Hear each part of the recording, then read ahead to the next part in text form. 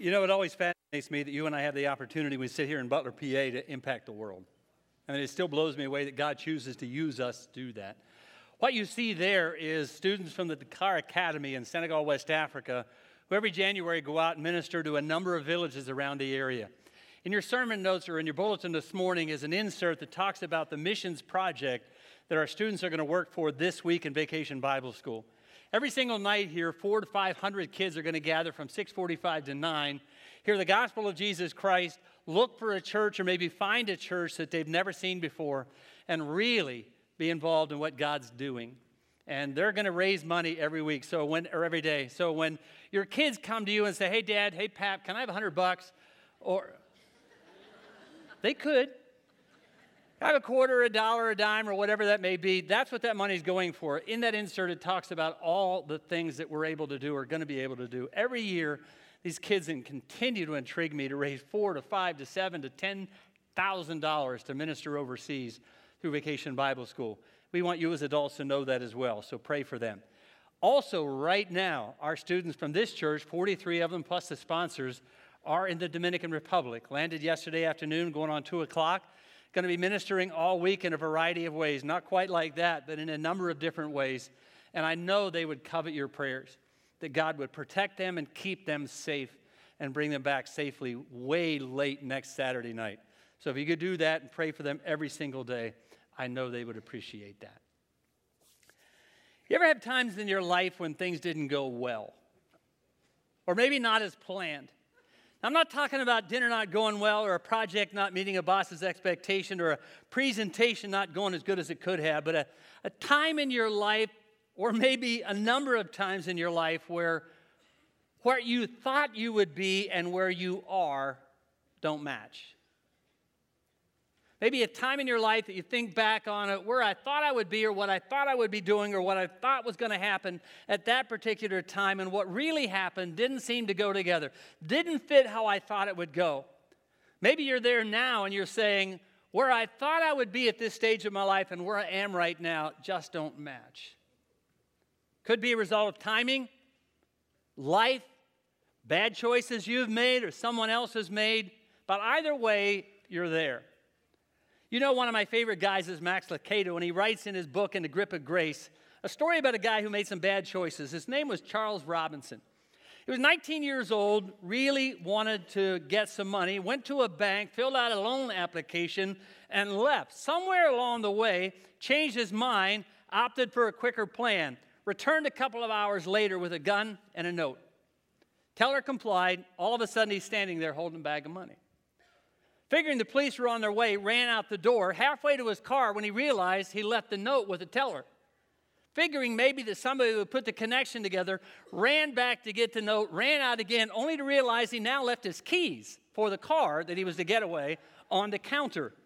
Panic settled in, went to a restaurant, went to the restroom of the restaurant, took a tile, pulled it back, put the gun and the money up there, and left. Scurrying down through the alleyway, finding himself back at his roommate's place, who met him with this saying, "Where's my car?" He had borrowed it from his roommate, not telling him what he was going to do. Instead of confessing, he made it worse by saying, "Your car was stolen." So his roommate did what he would do, call the police. The police, who had heard about this and realized that there was a parked car that nobody was moving about a block from the bank, put two and two together, went back to the bank, got the keys, put them in the car, and it worked. They went to the address of the person who reported the missing car, found Robinson. He confessed, charged with robbery, put in jail. No bail, no loan, no kidding. Some days it's hard to do anything right. It's even harder sometimes to do anything wrong right. He's not the only one. If we're really honest, every once in a while, many of us have found ourselves in a place where we've made some really bad mistakes and things didn't go as planned or didn't go as well as we thought they would. I want to return to Moses this morning, actually for the next couple of weeks. You're in Exodus chapter 1 this morning. A couple of weeks ago, Dave and I planned everything. We talked about what we're going to do, a kind of list of characters that we're going to be dealing with. And 2 weeks ago, we dealt with Moses, and then I said to him, I'm going on to Joshua on Father's Day. He said, I just thought you'd stay with Moses. Man, there's so many good things about this guy's life. I said, oh, we will. We'll be with him for the next 3 weeks after Father's Day. But on that particular Sunday, there's no way you can talk to men without talking about Joshua. I want to spend the next couple of weeks in Moses' life. There's some incredibly valuable lessons that I think we can learn from his life. The Holocaust that many of us are familiar with during Hitler's reign over Germany and the Nazi destruction of millions of Jews was not the first time the Jewish nation came under attack by a wicked leader. You're in Exodus chapter 1 right now. If you remember a few weeks ago, we talked about Joseph, and so did Keith, and he talked about his life and how God took him from that position of being sold by his brothers into a land of slavery, only to rise to the top, go to jail a couple of times, come out of jail, be welcomed and received, and almost to the top level of leadership in a nation of Israel. By the time you get to Exodus chapter 1, Joseph and all his brothers died. Verse 7, but the Israelites were exceedingly fruitful. They multiplied greatly, increased in number, became so numerous that the land was filled with them. Then a new king who knew nothing about Joseph came to power in Egypt. Look, he said to his people, these Israelites have become far too numerous for us. Come, we've got to deal with them shrewdly, or they'll become more numerous, and if war breaks out, they'll join our enemies, fight against us, and leave the country. So they put slave masters over them to oppress them with forced labor. Jump down to verse 22. Then Pharaoh gave this order to all of his people. Every Hebrew boy that is born to you, throw him in the Nile. Every girl will live. Now a man, chapter 2, of the tribe of Levi married a Levite woman. She became pregnant and gave birth to a son. When she saw that he was a fine child. Now, let me stop there for a moment. What mom doesn't say that? I mean, what mom doesn't say, when I go to the hospital, visit them after having birth of a child, as we talked about even here this morning, and you saw some of them here, this is the finest baby. This hospital said this is the prettiest baby that's ever been born in this hospital, right? Don't they all say that? And we all agree with that. Every once in a while I go there, and they'll tell me that story, and I'm going, well, that's a baby. You don't know what to say because it's, never mind. If I ever say that to any of you, deny it that you ever heard me say that in regards to that. She saw that this was a fine child. She hid him for 3 months. When she could no longer do that, she got a basket. Now, you're familiar with that story. She took it, coated it with tar and pitch. She placed him in the river in that Nile along the reeds by the bank of the Nile. Now, no mom does that, hoping that somebody will find him. So you got to believe that somewhere along the way, she had seen Pharaoh's daughter get down by the Nile and thought, okay, I've got a plan. He's going to be found. She can't do what she knows her dad said to have to happen to all these little boys. And she's going to take him in. You have to believe that she believed that. And so when she put him in that basket and sent him down the Nile, it wasn't a naive thing that somebody was going to find him. She probably knew what was going to take place. Pharaoh's daughter comes along almost as if she predicted it, saw the baby, rescued it, ended up hiring his mother to raise him. One day, chapter 2, verse 11, after Moses had grown up, he went out there to where his own people were and watched them at hard labor. He saw an Egyptian beating a Hebrew, one of his own people. Looking this way and that way, seeing no one, he killed the Egyptian and hid him in the sand. The next day, he went out and saw 2 Hebrews fighting.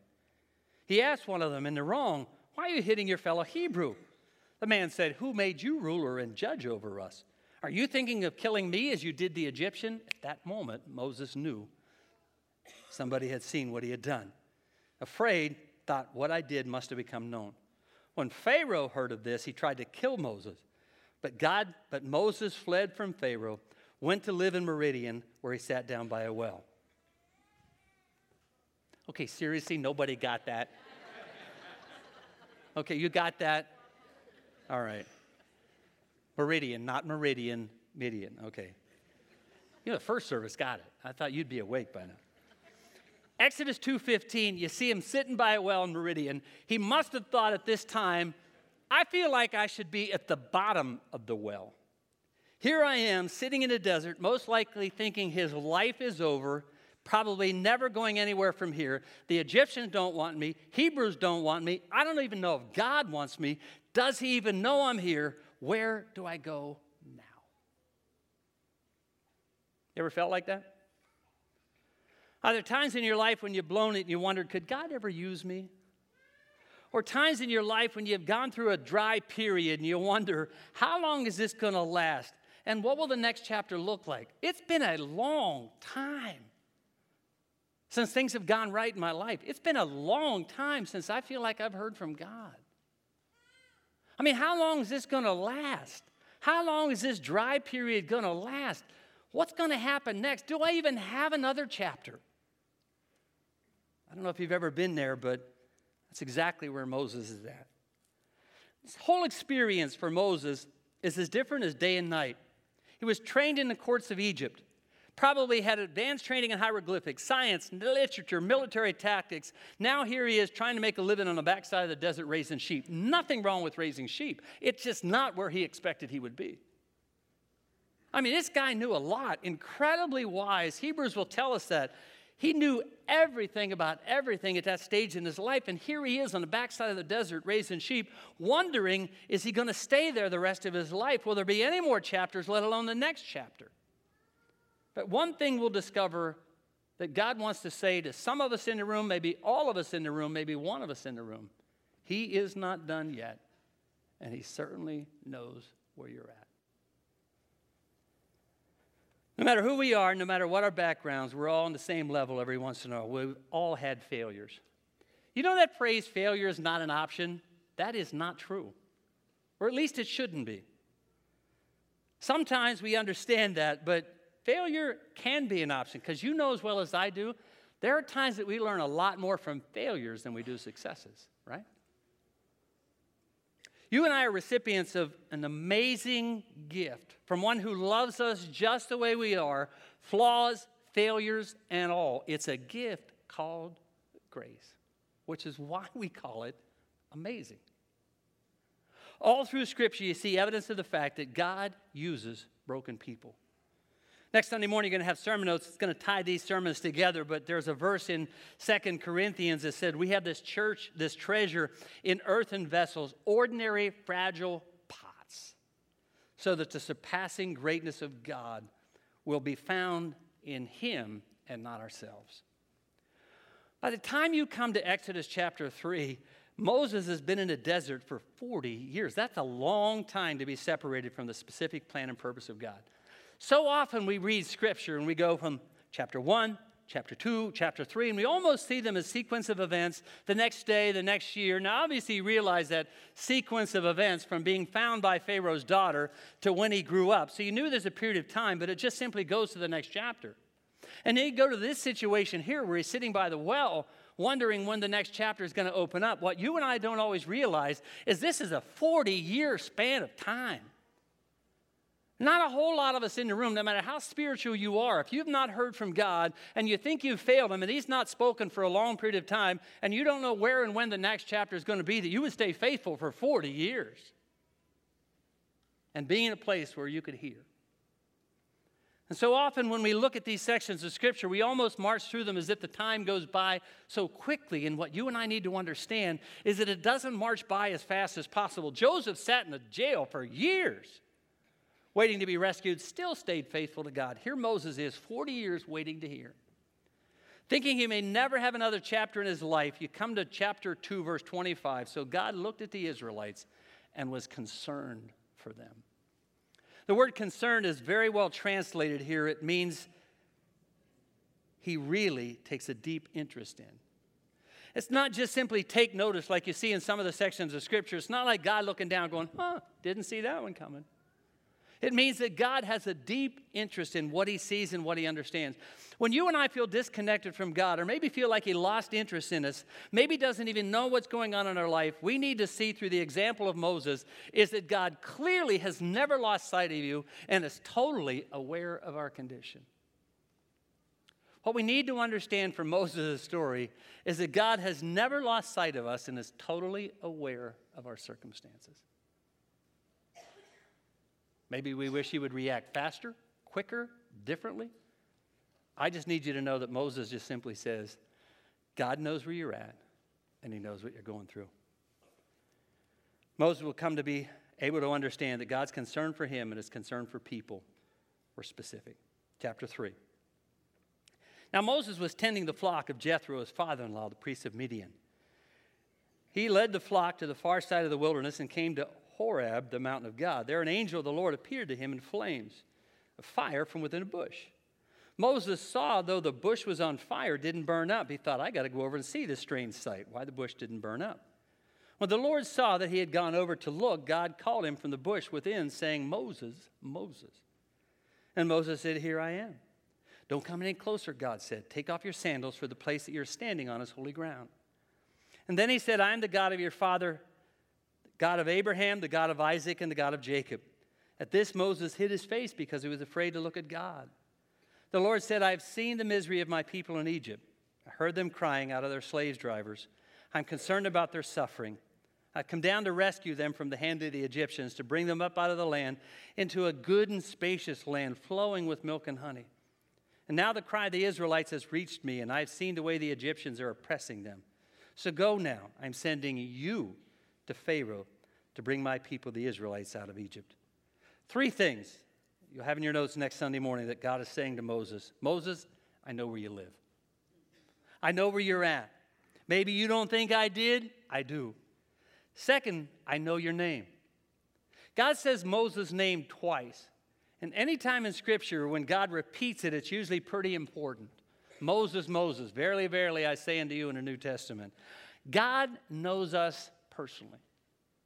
Not just generically in knowing the world, knowing there's people, knowing that CAC exists. He knows you and I personally, calls him by name. And thirdly, he says, I'm not done with you. Now, those 3 things have been true about Moses for 40 years. God never forgot where Moses was. It's not like he had to go to one of the angels and say, get a GPS. I have no idea where he went after he killed the Egyptian. Somebody see if you can find Moses. I know he's in a desert somewhere. Most of Israel's a desert, so you got to find him there somewhere. He said, I know exactly where you're at. Secondly, he never forgot his name. Now, what happens on this remarkable day is that Moses gets to see it, hear it, and feel it. Every once in a while, not often, maybe not for a long period of time, but every single once in a while, in our lives, God will lift back the curtain for a moment and let us see a little bit into his plan.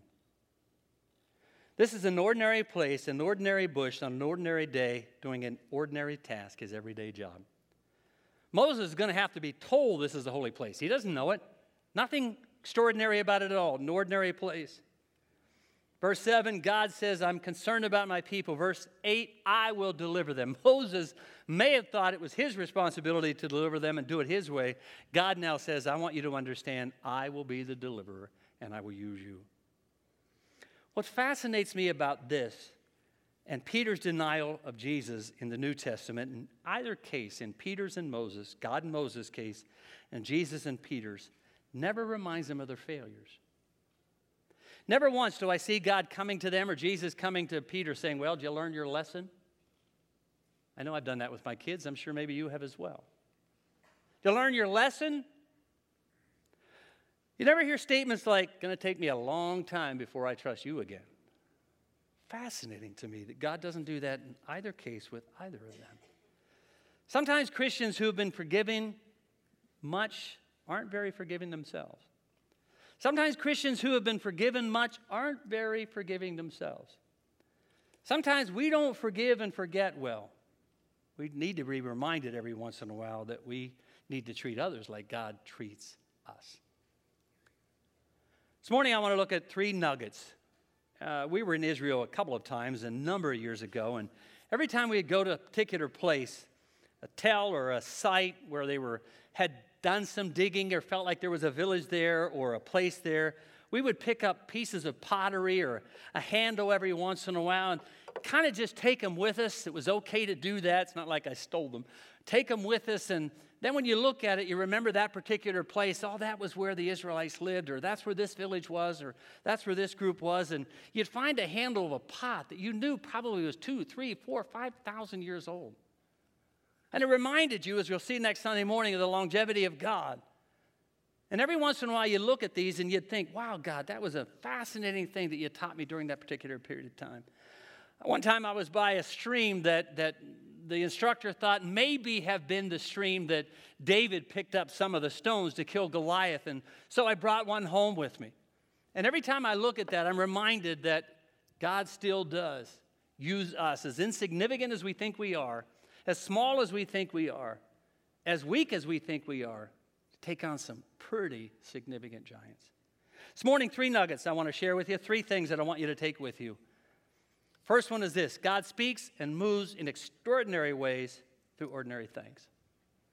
Sometimes on ordinary days, doing ordinary things, whatever else a bush is, it's ordinary. In and of itself, it isn't worthy of much respect. The dogs that I used to have in my neighborhood did not respect the bushes around my house at all.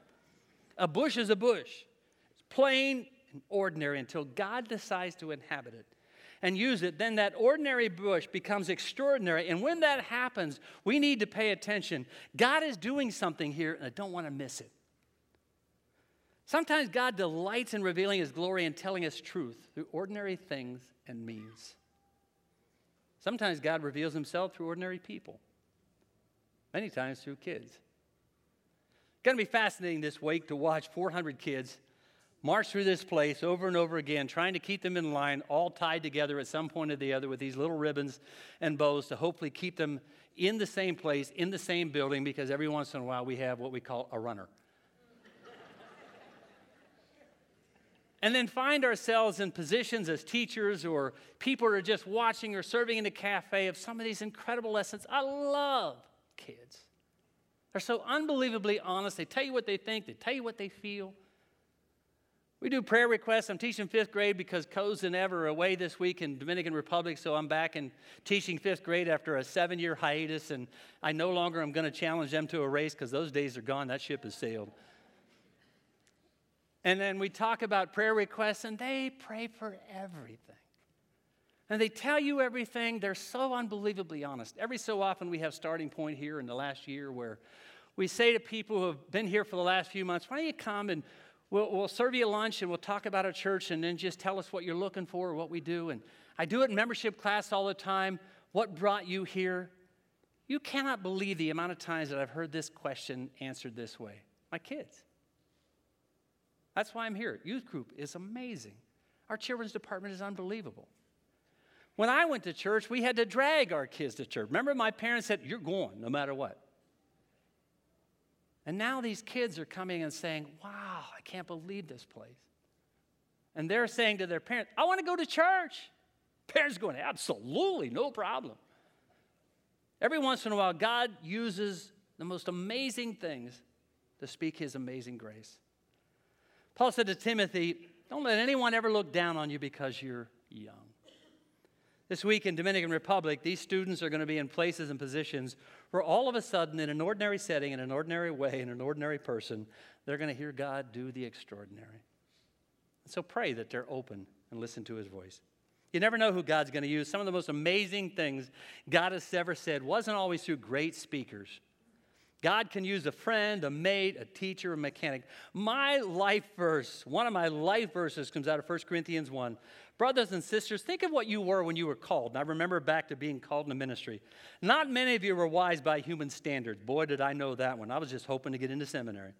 Not many were influential. You weren't born of noble birth, but God chose the foolish things of the world to shame the wise. Chose the weak things of the world to shame the strong. He chose the lowly things of this world, the despised things, the things that you didn't think meant anything, so that no one could boast but in Him. If your expectation is that God only speaks through extraordinary people, you may miss the burning bush. Our faith shouldn't rest on extraordinary people, but on an extraordinary God who delights in speaking and moving in extraordinary ways through ordinary things and people. If your expectation is that God only speaks and moves in the context of splendor, stained glass windows, and great oratory, you may miss the burning bush. Why? Because God speaks in extraordinary ways through ordinary things. We've got a beautiful place to worship here. But there are a lot of people who don't have a place like this. They find God in gyms and conference rooms and rented facilities and homes, and yet God decides to invade those ordinary places with His amazing glory. And when He does, don't worship the place. Worship Him. Many times God reveals Himself in a song. One of my really good friends sent me a song this week called Broken Pieces by Matthew West. You got to listen to it. It is incredible. We're going to play it next Sunday morning as the service begins. About how God delights in taking the broken pieces of our lives and put them together and invites us to the banquet table of the King. All of a sudden, something happens in a special moment. You hear a song that maybe you've heard before. And now all of a sudden in a setting or a place you listen. And now really hear the words or hear the setting. I've heard all the songs we sang this morning. I've heard them before. You've heard them before, except the one Brad sang. And I listened very carefully. In the first service, it was just an emotional moment of listening and giving him praise. Other times, you've heard a song 100 times. And now all of a sudden, God, in this moment, in that setting, something you can't recreate, he speaks.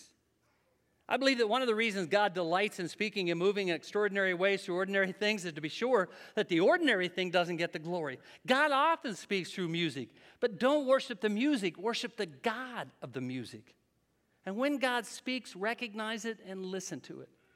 So many people have said, I wish God was still doing burning bushes. I still wish God was speaking burning bushes. Man, if I just had a burning bush and I heard the voice of God, then I would know for sure what he wants me to do. He still does. It may not be in that burning bush, but I'm telling you, he still speaks. Maybe we're looking in the wrong place for the wrong thing.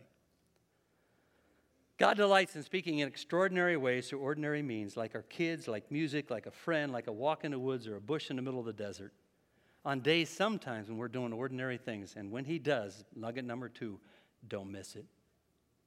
When God does speak in extraordinary ways through ordinary things, we need to pay attention, slow down, recognize that maybe God's saying something right now, and I don't want to miss it. It could happen in the middle of a service. Middle of a sermon, quit listening, get the CD, go online, spend some time with God. I love verse 4. There's 2 fascinating things this Sunday and next that I want to point out. Look at verse 4. When the Lord saw that Moses turned aside, then God spoke. When the Lord saw that Moses turned aside, that's when God spoke. When he stopped, slowed down, and listened, then God spoke.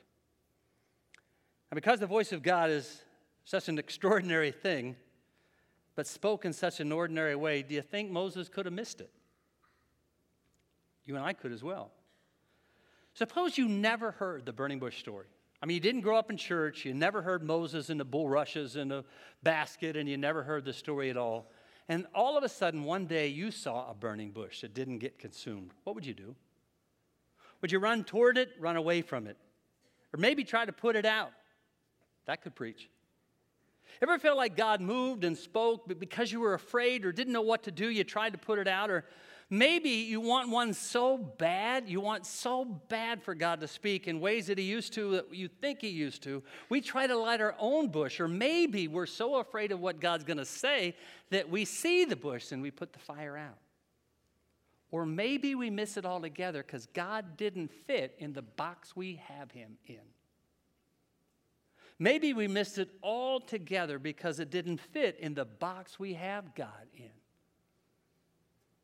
I believe that God speaks in a variety of ways, and when he does, we need to pay attention and listen. Because sometimes in ordinary days and ordinary settings, the extraordinary happens, and if we're not careful, we could miss it. In Washington, D.C., in a metro station on a cold January morning in 2007, a man played a violin, some of the best pieces Bach ever wrote, for an hour. During that time, almost 2,000 people would normally go through the station on their way to work. About 3 minutes in, a middle-aged man stopped just for a second and then kept on going. A few more minutes, somebody threw in their first $1. Didn't even stop, just dropped it in, kept on going. After about 6 or 7 minutes, the man leaned against the wall to listen for a minute, then looked at his watch and marched on. A number of children looked, but every single one, without exception, was forced by their parents to move on quickly. During his continual playing for 45 minutes, only 6 people stopped and listened for a short period of time. About 20 gave money, but then continued on at their normal pace, collected about $32 in his violin case. After an hour, he finished playing, and silence took over. No one noticed, no one applauded. No recognition at all. No one knew this, but the violinist was Joshua Bell, one of the greatest musicians in the world. He played one of the most amazing pieces ever written on a Stradivarius violin worth $3.5 million. 2 days before, he sold out in a theater in Boston where they paid $100 a seat to listen to him play. It was part of a social experience organized by the Washington Post to see how people would respond to the extraordinary in an ordinary day. Their conclusion was this, and listen to it. If we don't have a moment to stop and listen to one of the best musicians in the world, playing some of the finest music ever written with one of the most beautiful instruments ever made, how many other things are we missing because we rush through life? That's a pretty fascinating conclusion by the Washington Post. If we don't have time to stop and listen to one of the best musicians in the world playing some of the greatest music ever written and one of the finest instruments ever made, what else are we missing? Third nugget is this, and we'll pick up there next Sunday morning. When God does speak and we know it's Him, we better listen. We need to respond and recognize at that moment we're on holy ground. Don't come any closer, God said. Take off your sandals. The place that you're standing on is holy ground. And when you recognize that, you don't want to miss it. You want to carefully listen to what He wants to say, because the extraordinary God of the universe decides to use ordinary people like us, playing ordinary instruments, to speak truth. Don't want to miss that. God, all I could think of this morning is the 43 from our church who were in the Dominican Republic who are going to see some unbelievable things. And I pray, oh God, in the name of Jesus, they're so open to hearing you in the midst of the ordinary that they don't miss that. And not just for the moment or the day or the week and come back. I've been changed forever, but really changed. So speak. All this week, as all of these students and teachers come in and out of this place, it'll be so filled with energy running over the edges. I trust that we won't miss that incredible moment as that little one embraces Jesus. That parent looking for a church finds us and says, this is what I've been looking for a long time. So help us to not miss the moment. And Lord, as you speak in a variety of different ways, when we walk out of these doors this morning and back into our world and our home, and throughout this week, help us to be so aware of who you are and what you want to do and what you have said that we won't miss it. So, Father, speak. Help us to hear.